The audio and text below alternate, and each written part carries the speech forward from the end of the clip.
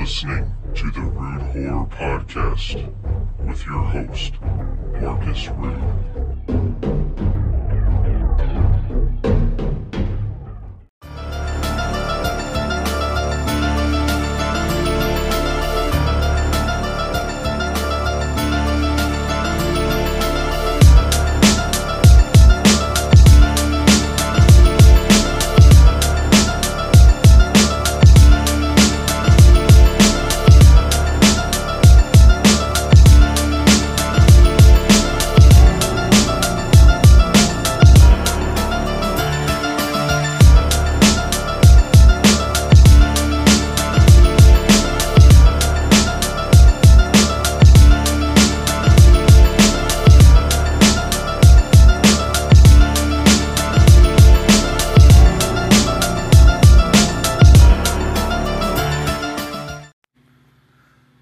Hello everybody, real quick before the episode starts, I just wanted to sort of give you a little disclaimer that there might be a couple little spots where you'll hear some hiccups in our internet connection, and it sort of offset our audio and made it to where I had to edit a little bit of it out.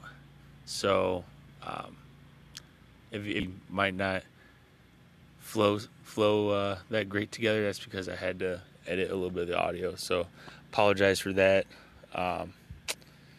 Enjoy the episode that I had with Drew Marvick.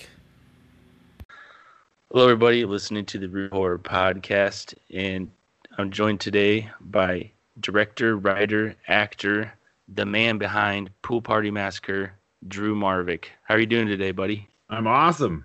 Thank you. Thanks for having me on. No problem. Like we were saying earlier, we were trying to get this set up beginning of the year, and then turn of events happened and kind of put this on a little sidewinder. And but here we are, man. Yeah, it's been like months we've been trying to schedule this, so I'm glad we finally pulled it off. Right. So, I guess I'll ask, do you have any good stories you'd like to share about Pool Party Massacre? Or like, how did, for people that may not know about this movie quite yet, what's the story behind Pool Party Massacre?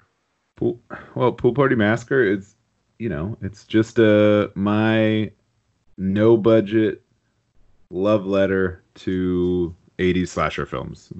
The films that I grew up watching and that I still love to this day. And so I just really wanted to make my version. It turned into a kind of a modern version of an 80s slasher. A lot of people were doing period pieces and trying to really capture the period, which is awesome, and some people pull it off really well, like movies like The Barn. They can pull it off, but others, I think it ends up being kind of what ruins the movie in a way, because they can't afford to do it properly because they have no budget, and then it starts to take away from what they're actually doing. So I didn't want to do that. So I just took the sensibility of an 80s slasher and brought it to modern times, and threw it at the wall to see if it would stick. Mm-hmm. Yeah, I really like that aspect, and especially around even like the time period where you made the movie. We're seeing a lot of like throwbacks to the 80s, and everyone's trying to capitalize on everyone loves the 80s, so let's try to get that feel and the aesthetics of it. But I like your twist of the formula of an 80s slasher film, but in modern time. Yeah, that exactly. And I didn't know if it would work, or if people would even notice, or people would appreciate it. But to me, it just felt right for the time, because like you said, so many people were doing it. I'd seen so many, and I have a film festival here in Las Vegas, Sin City Horror Fest, so we get a ton of hundreds and hundreds of submissions every year that we go through. So I see so much indie horror that it's ridiculous. Not only through the conventions and my friends and my normal horror fan life, but also included bringing the festival into it. I see so much, and there's so many people just, throwing VHS filters on things or adding a couple 80s props and calling it the 80s, which is awesome. But it's really hard to do when you don't have the resources and for post or for props. It's hard to pull off, and I didn't want to fail in that. So so I thought I would just take the sensibility. They still make the same bad decisions that characters in 80s slashers made, and the same things happen, but it's in modern times. Right. And that's what I think is so fun about Pool Party Massacre is, I sort of sound like a broken record, but yeah, it reminds you of what would happen in the 80s, but yet, it's happening in today's times. And I really dig it, man. And to add on about everyone's trying to do all these 80 horror vibe movies. I'm almost seeing like we've seen this before, but with zombie movies. Like for a while, all you could see was just nothing but zombie movies everywhere, and then that kind of died down a little bit, and then now we're sort of seeing this whole 80s vibe going on. And I don't know, it just seems like we're kind of going in circles, but with different formulas. I don't know. There definitely are waves, but the 80s wave has been big. I mean, I think it was gaining momentum anyways, and then things like Stranger Things really put it into the mainstream. And now there's a lot of really good, even bigger budget movies that are being set in the 80s, and then tons of indie. Mm-hmm. Yeah, for sure. So Horse the Band. So what sparked your interest to get them as the theme for Pool Party Massacre? Well, I mean, other than just being a fan of Horse the Band, I mean, I've listened to him forever and I've seen him live a ton of times. But that stems from the lead singer of Horse the Band, Nathan. I've known since 6th or 7th grade. Like we've been really good friends our whole lives. So. Oh wow! Okay. So that was kind of, as soon as I knew I needed music, even early on, I reached out to him and said, "Hey man, I'm making this movie. I want to kind of curate the soundtrack with things that I like. Is there any way I can use a horse song?" And he said yes, which was awesome. And then we later found out, as I started picking songs, we can't use that one because we don't own the rights to that one. Or you can't use that one unless you get publishing cleared from the label and it. So luckily, that album with Kutzman, I was able to use. So I think it's Combat Records that has it, and I reached out to them and they said, please go ahead, just give us some credit. As long as it's okay with the band. They were just really, really cool with it. So that's awesome. Yeah, I've seen them a couple times, and I've seen them in the Sounds of the Underground festival. I think it was like 2006, and then I've seen them in a small venue, and every time Kutzman would come on and that breakdown happens, like everyone would just go nuts.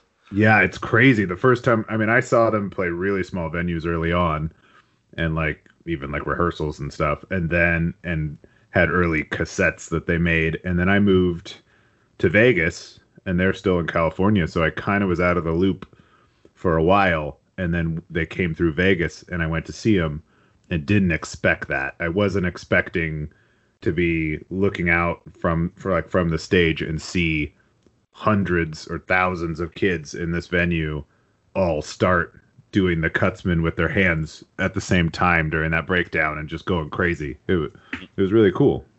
Yeah, for sure. Yeah, they I don't know, they kind of been in the I don't even know what's going on with them. Are they even a band anymore? I think they're still a band, but they haven't really been doing anything. Although I just recently I thought I saw they were either recording or playing a couple shows or both. But I don't know if it was just out of boredom or if they're actually going to start touring again. I mean, they're pretty underground band. They're not super mainstream, but they had a really like diehard following, and they get credit for kind of starting a genre in Nintendo core, if that's still even considered a genre. So they're a really interesting thing. I'll meet people. It's the movie's a great example because the majority of the people that watch the movie don't know who they are or what that song even is, but the people that do get so excited and will reach out to me and post just that clip, even if they don't know me or who much about the movie. They might have been led to it because of Horse the Band, and they're just obsessed with the opening titles because of that. Yeah, that's so awesome, man. And I love the whole NES bit little segment with the Cutsman song. That was really cool. Yeah, that turned out great. That was an editor friend of mine, Malcolm Hardiman, did that. He does animation on the side and put that together, and it just fit with the song so well, and ended up, it's my favorite part of the movie actually, and I didn't do it. Hey, it looks cool though, right?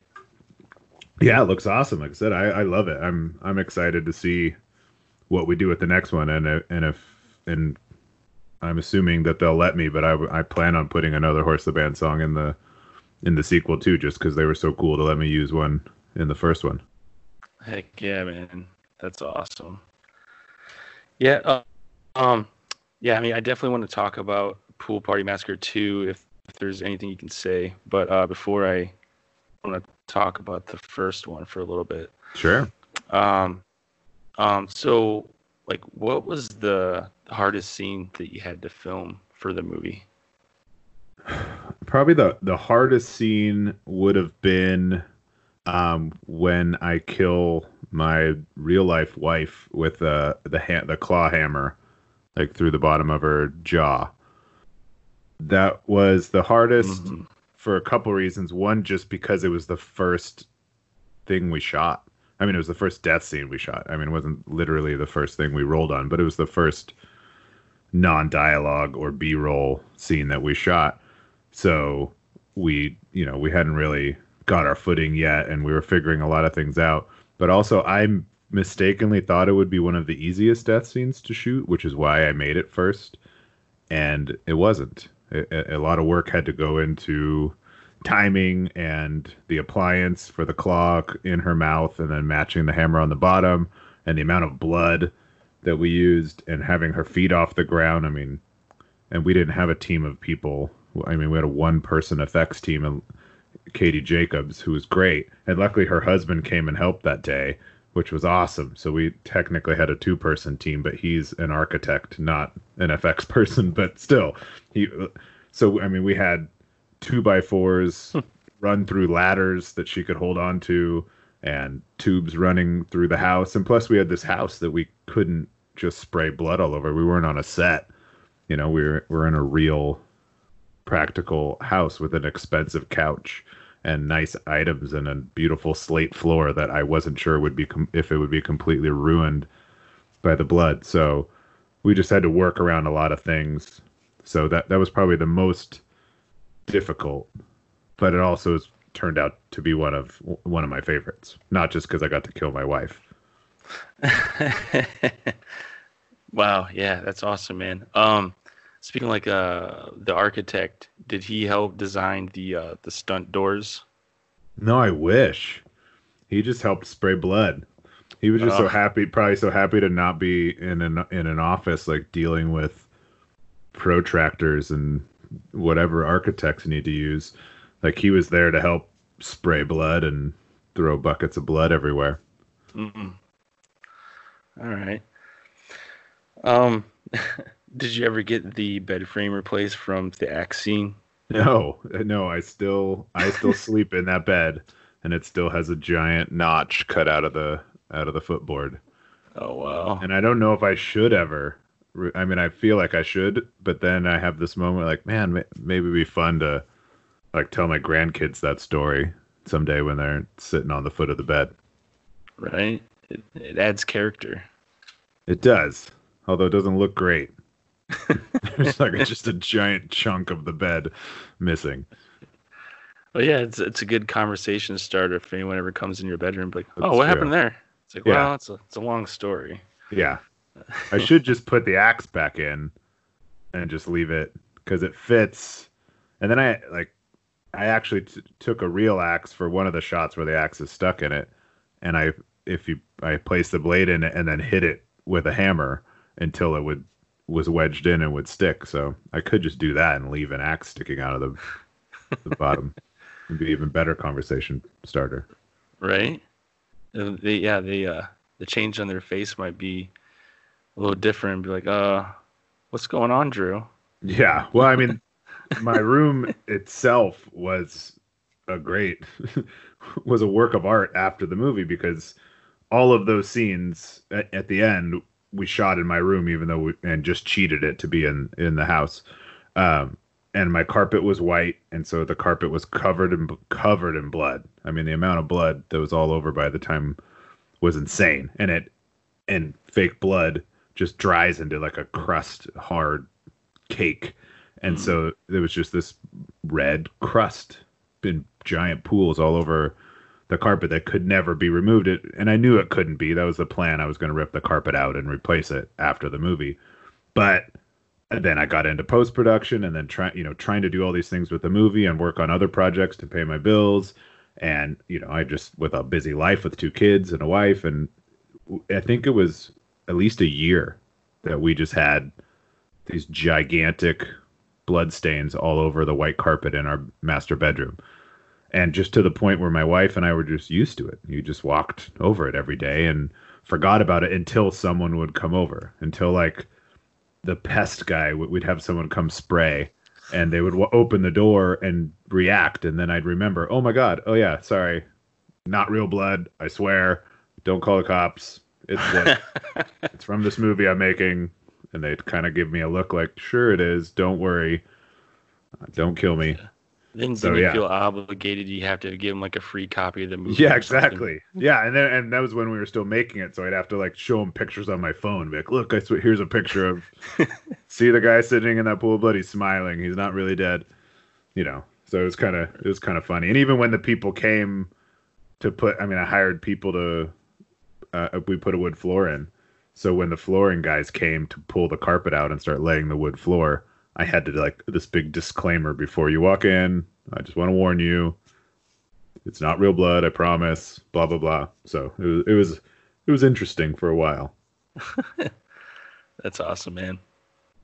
The Dutch lady. Did you ever like contact her, or did she ever contact you? Like, I haven't. Many times, or I haven't many months after.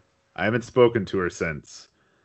In any way, I've reached out. I don't know if you know the story of how she ended up in the movie. I think I maybe have told it once or twice, but I don't know if it's actually common knowledge. But she was part of a Dutch TV show that was in Las Vegas filming. Her son is a big celebrity, and like he hosts their version of like America's Got Talent, I think it was. And so he's a big celebrity. And it was a TV show called, I believe it was 50 Ways to Kill Your Mother.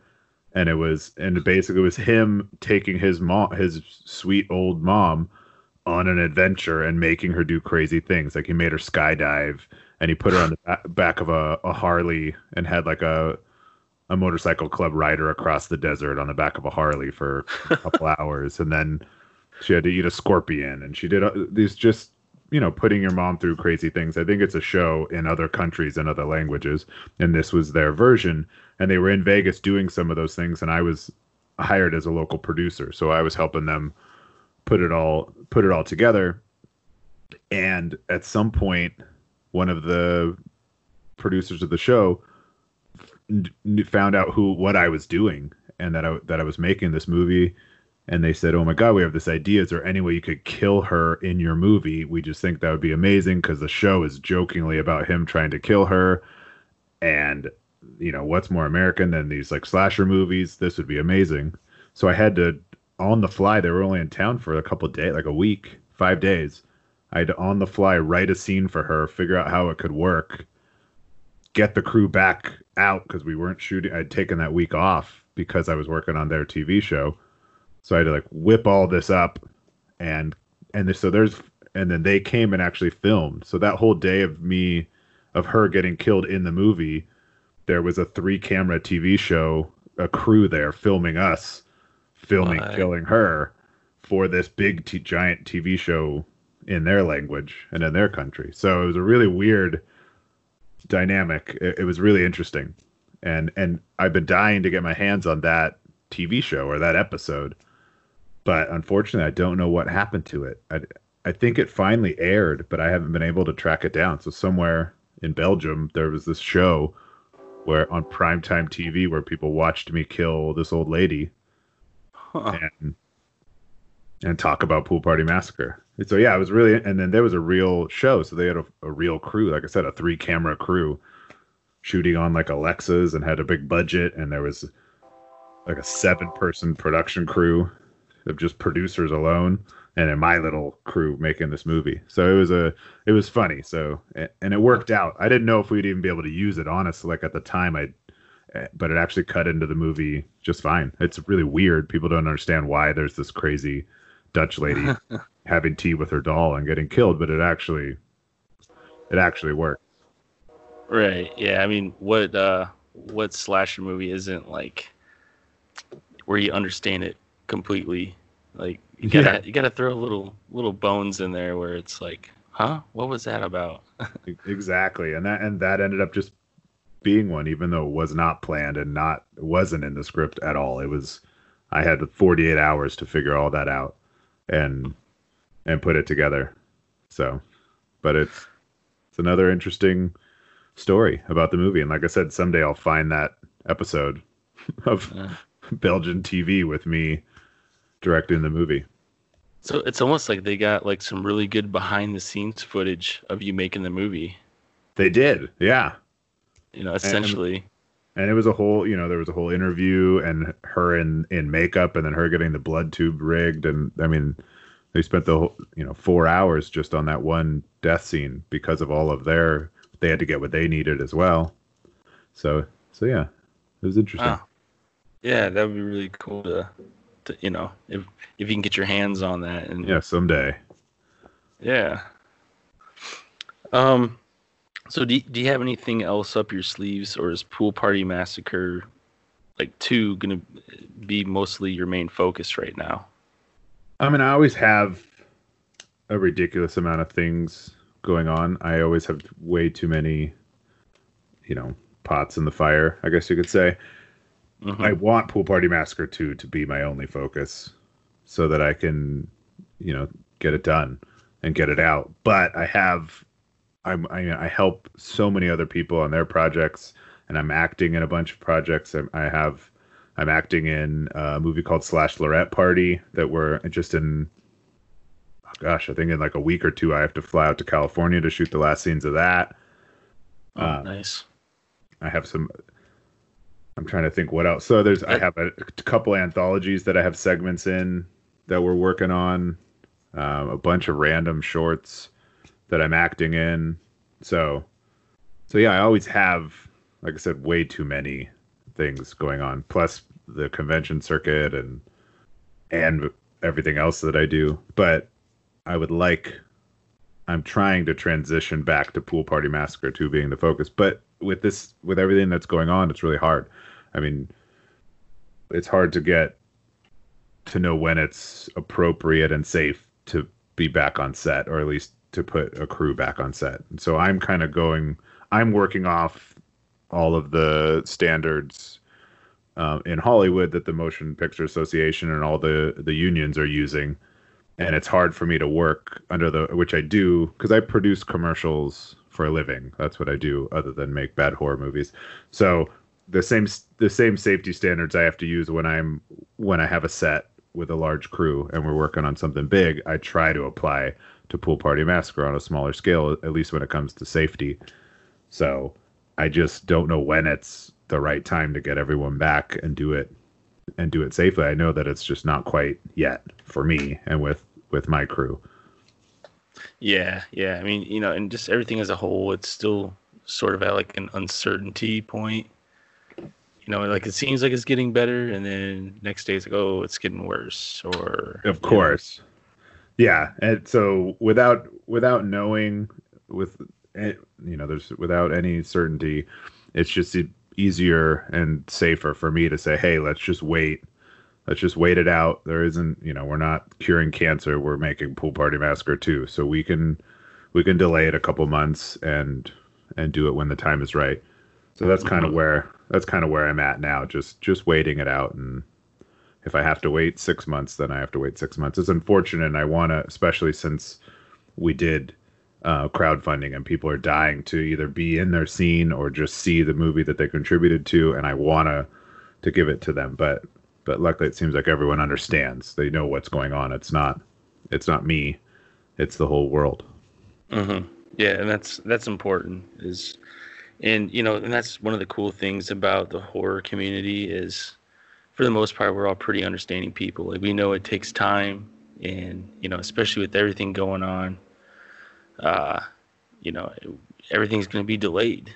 I mean, of course, literally everything. I mean, I don't know what isn't. I mean, there were some projects that were made in the quarantine that maybe we'll be able to finish sooner. But other than that, I've too many including like Slash Lorette Party, where I'm going to shoot in 2 weeks. We were supposed to shoot those scenes months ago, and the movie should have already been done, but it got delayed. And I know, like, I'm going out to the set of The Barn too. Same thing. Like that should have been. They wanted to finish that a long time ago as well, but they ended up getting delayed for a multitude of reasons, and then getting delayed for this, and it's, so it's rough. Yeah. Yeah, speaking of crowdfunding, you guys like slaughtered your campaign. So with all that extra money, I know you had joked about putting a boat chase scene in there. Is that going to happen? I have to do it, and I have to honor that in some way, shape, or form. Exactly how I'll do it, I don't know. Like, I know even in my video, I joked about how I would do it, whether it be remote control boats or inflatable boats or real boats or boats on TV. Or I joked about licensing like a boat chase from Miami Vice, like an old episode, and just cutting to that for no reason. So I don't know exactly how I'll do it, but I definitely will do it in some way so that I honor my promise. But that won't be something that costs money necessarily. I don't want to waste any of the production budget on that.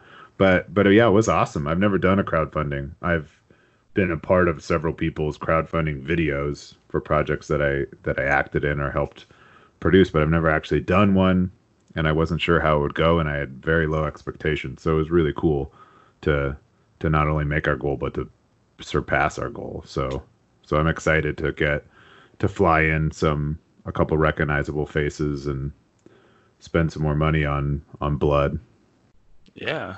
And not worry about spilling a little bit of blood. I might be able to afford to replace a couch or a bed or something like that. Just replace the whole house. Well, yeah. Not that, but no, not quite. Yeah. But after fees and perks and everything, I mean, it still ends up being, like a $12,000 or $15,000 movie. But so I can't buy a house, but I'll end up putting so much of my own money and blood and sweat and tears into it that hopefully we'll be able to make it look like, a 6-figure movie by the end.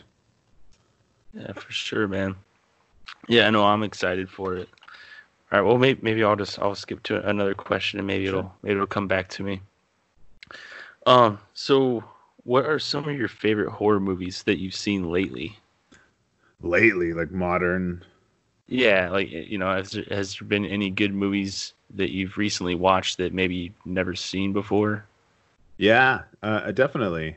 I mean, I try to watch a lot. I've been watching a lot of things for the festival, movies that aren't released that that no one would know what they are, and I don't even know where they are publicly, so I can't talk about any of those. But a lot of last year's festival picks were great for our last festival run.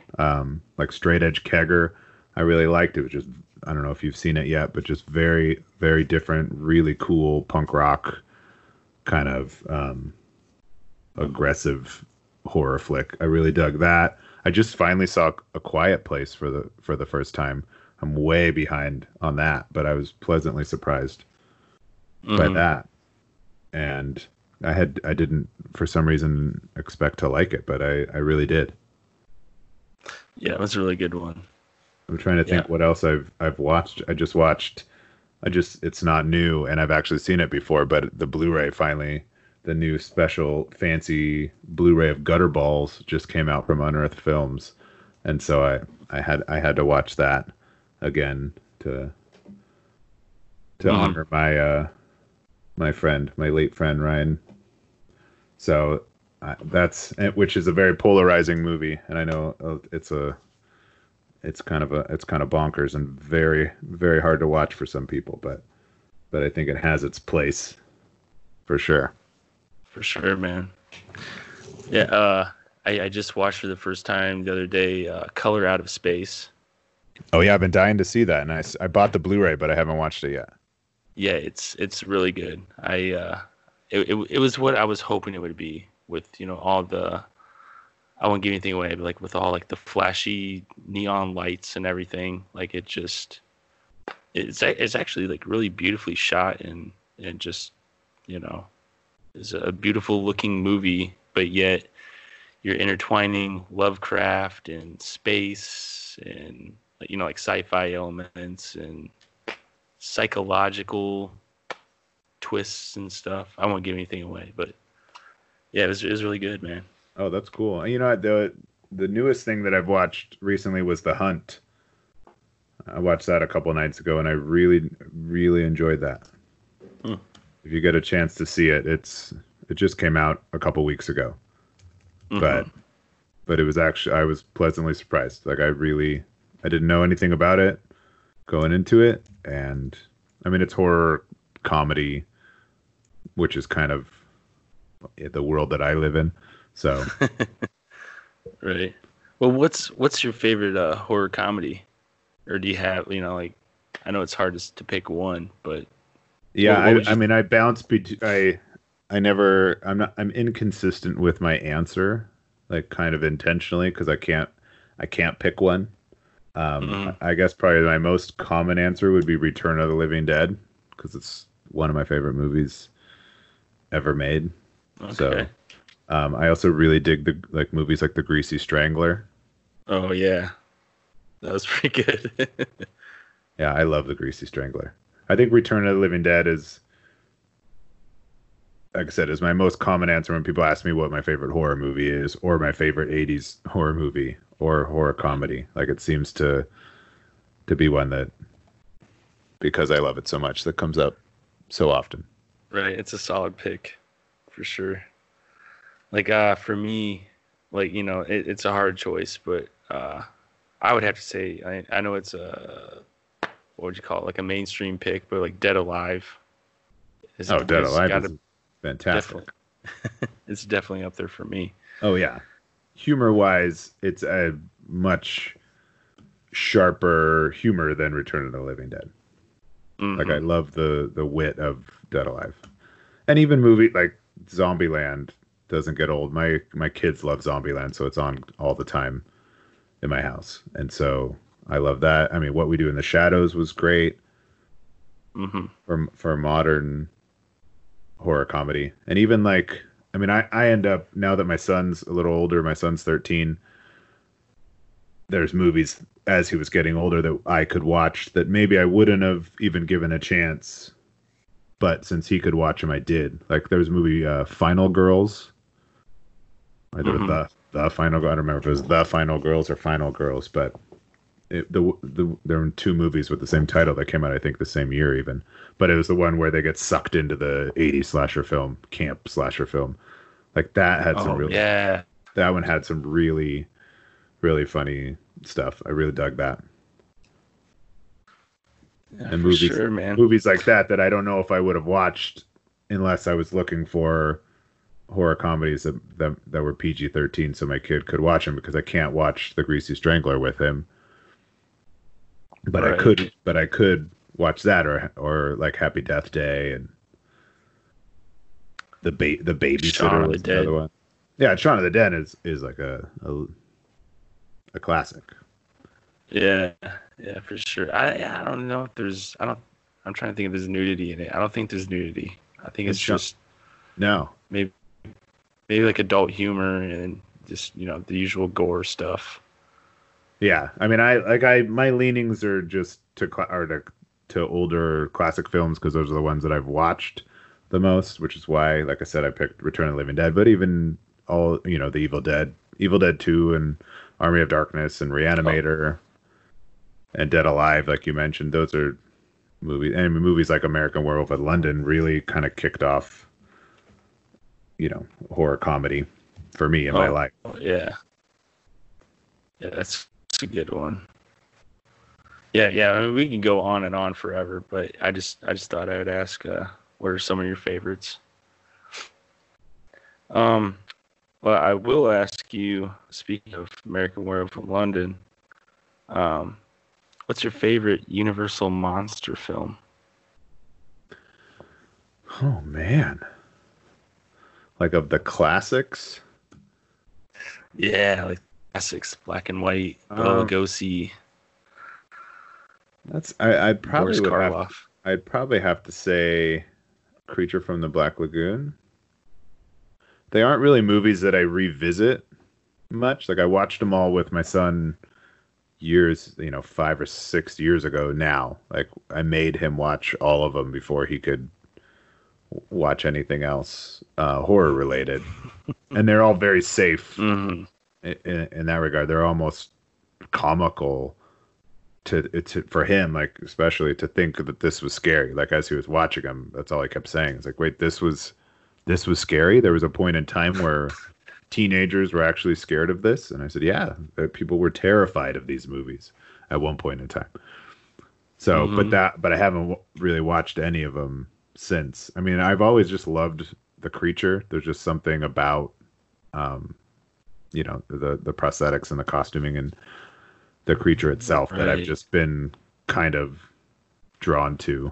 But I love Frankenstein's monster as well, just as this, misunderstood person. It's just so relevant. It's like the idea of it is relevant, I feel like, in every time period. Hmm. Yeah. Oh, those are good picks. And there's no right or wrong answer. This is sort of like a universal question that I ask everybody on the show. I guess I just like to hear. if I had to What's pick that? my favorite Universal monster,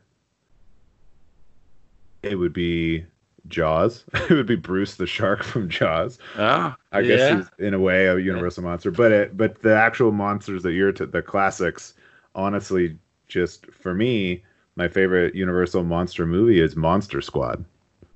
Even though it Okay. not really what you're looking for, but to me that was what, like, I didn't grow up watching I saw all the classics at some point in my life, but I didn't really grow up watching them over and over again or religiously. But the movie Monster Squad I did, and that has all of Hmm. the Universal monsters in it, and I would watch that movie once a month, I think, when I was a kid, and I've introduced it to both my kids, and it's always on a heavy rotation.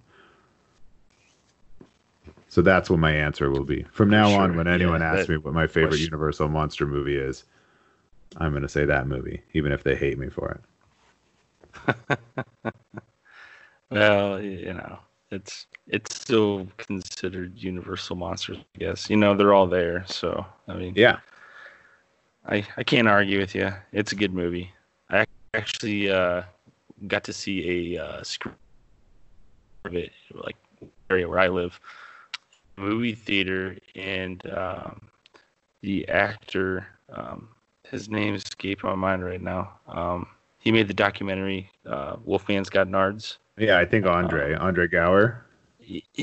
Yes, yes. he was there and he was answering questions that people were asking. That's cool. He's awesome. I know he made the documentary, and I think Ryan Lambert, who played Rudy, was a part of. I don't know if he was a part of the production, but I know he was a large part of it as well. But I think Andre was the one that really spearheaded all that, and he's super cool. I've met him a couple times, and I went to lunch with him here, and he came to Vegas, and I got to pick his brain for a couple hours. He's an interesting guy, and has done a lot, and so yeah. I kind of, I mean, he's a cool guy. I just I couldn't believe how short he was. Yeah, that's true. I don't know. That's true. Well, it was funny. I guess I never really. Yeah. When we went to lunch, it was just like it was horribly embarrassing. But we went to lunch to talk movies and stuff and projects and potentially working together and stuff like that. And I picked the place, and and he came and met me. And as we were getting ready to leave, I realized I forgot my wallet. And so I had this like horribly embarrassing moment where I had to look at Andre Gower, like one of like an actor in one of my favorite movies from all time, somebody that I've watched, my whole life as they grew up on screen, and say, "Hey man, I know this sounds ridiculous, but I seriously forgot my wallet in my car. I'm so sorry. I don't know if you want to wait here and I'll go get it, or I don't know." And he, graciously just picked up the check. And my whole intention was to buy him lunch. Like I invited him to lunch so that I could buy him lunch. No. And he ended up, so I hopefully, hopefully he sees the humor in that. And then luckily I got to my car and my wallet was there. And because I actually didn't even know. I'm like, oh my God, I don't know if I lost my wallet on the walk up or this is really weird. And it sounds like a story, but I swear to God. So yeah, it was pretty funny. So he ended up having to buy me lunch. Yeah. Yeah, and I haven't talked to him since. So maybe he hates me. He probably is a cool guy. It's just, no, he was. Shit happens. Yeah, I think I don't think it's because he had to buy me a $12 smoothie, but you never know. Back to Pool Party Massacre 2. Will Part 2 be filmed in the summer this time? Ideally it would be filmed more in the spring, just because summers are so hot. Like I wanted to be done shooting by now, actually, just because it's really hard to shoot outside when it's 110 degrees. I mean, you just have a very limited amount of time with the actors that they can actually sit there on set in direct sunlight when it's 110, and even the equipment and everything. Like it's hard to do that. So I really wanted to shoot it in April and May before it got into the hundreds. And now, unfortunately, here we are in July and it's 108. So I might have to wait. I might have to wait now till fall when it gets back down under 100 again, but not wait till winter like last time and have people suffering in the cold. So yeah, it's this, it's this delicate balance. I don't know which is better. I think actually shooting in the cold would be better than shooting in 110 degree heat, because at least in the cold you can put a blanket on or a jacket and warm up for a minute. You're not gonna, in the heat, you literally can get heat stroke and you can get sunburn just from short periods in the sun, and people are constantly sweating, and and it's miserable for the crew. So right. So probably even like the outside shots. Like even like the outside shots. So if it's in wintertime, probably not a lot of people are outside. So like the noise is probably really calm. So it probably helps with your sound guys. Sure, definitely picking up your guys' audio. Definitely does help. And in part two, I mean the first one, I don't think even if you haven't seen it, it's not a major spoiler. It all takes place at one house, and there's one pool essentially. I mean, there's the neighbor's pool from the very beginning with Leanna Vamp and the pool guy. But other than that, it all takes place at one house and in one pool, and a large majority of the movie is shot in the backyard. But with part two, we're not limited to that. So there are a lot of scenes inside houses and that are indoors, just as many indoors as there are outdoors. So we have this freedom to roam in part 2 and do whatever we want. Awesome. Yeah, man.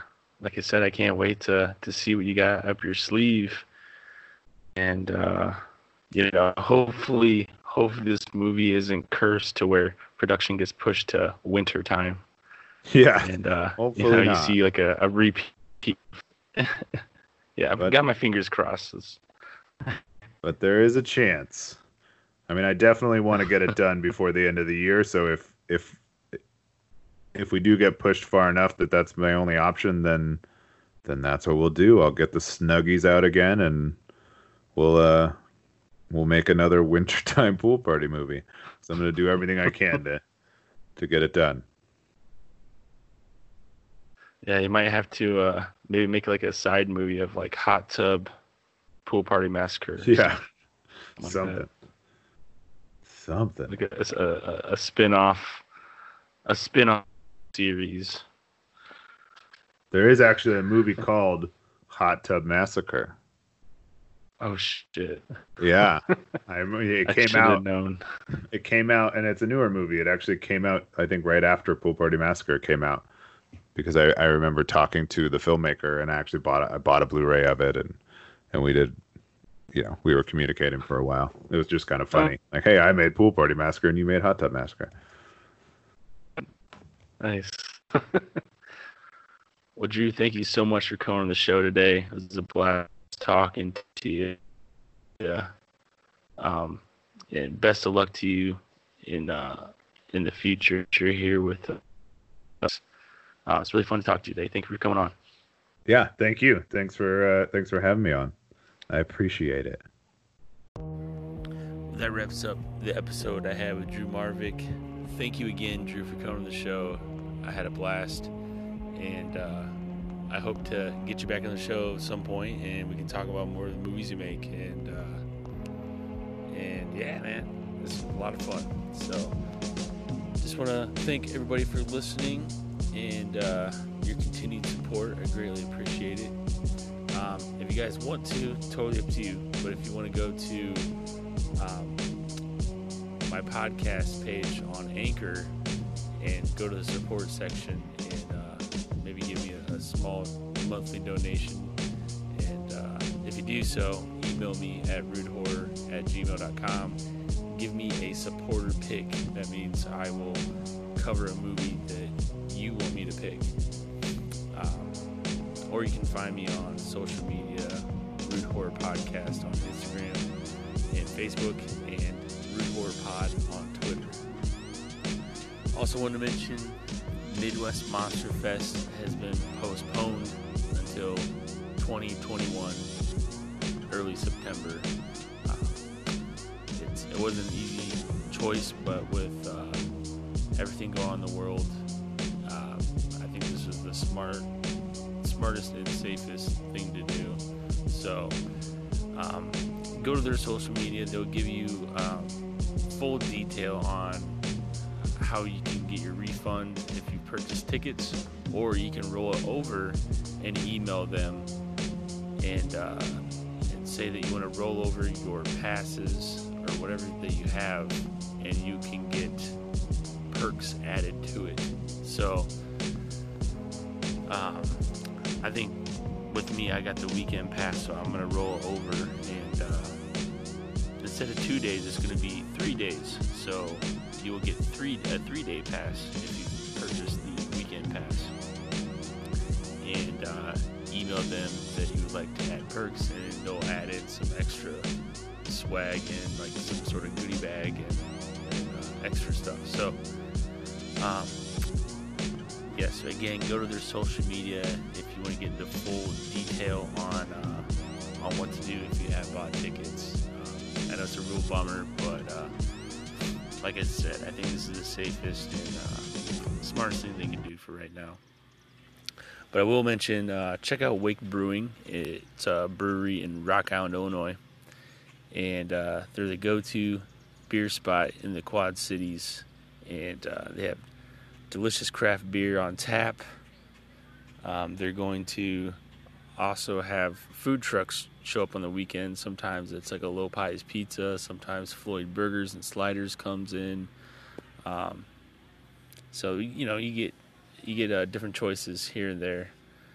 And next Friday, I believe, from the date of this episode, Pit Lord is a barbecue metal band from the Quad Cities, and they will be releasing their CD, vinyl, or I guess just their record release day is going to be at Wake Brewing next Friday, July 24th, and you can snag some Pit Lord merch and grab some Wake Brew craft beer and listen to metal outside of Wake, I should say.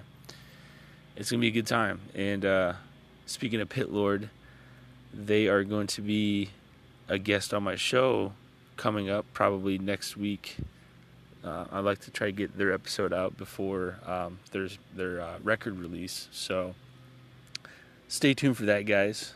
Also, I got Jackson Stewart, who directed and co-wrote Beyond the Gates. He will be a special guest on the Root Horror podcast coming up pretty soon, too. So if you're not familiar with a movie called Beyond the Gates, seek that one out and check that one out. It should be a good time, guys. That about wraps it up. I will say check out Evil Dead Beats on Bandcamp. Search under the artist Evil Dead and check out his Beats from the Crypt albums. He's got 2 of them out. Check them out. And he also has a YouTube channel, but he mostly puts up different types of beats that he has for sale. But I can always send you the link to that if you guys are interested in that. And enjoy this beat from Evil Dead. I'm signing off. Check you out on the next episode.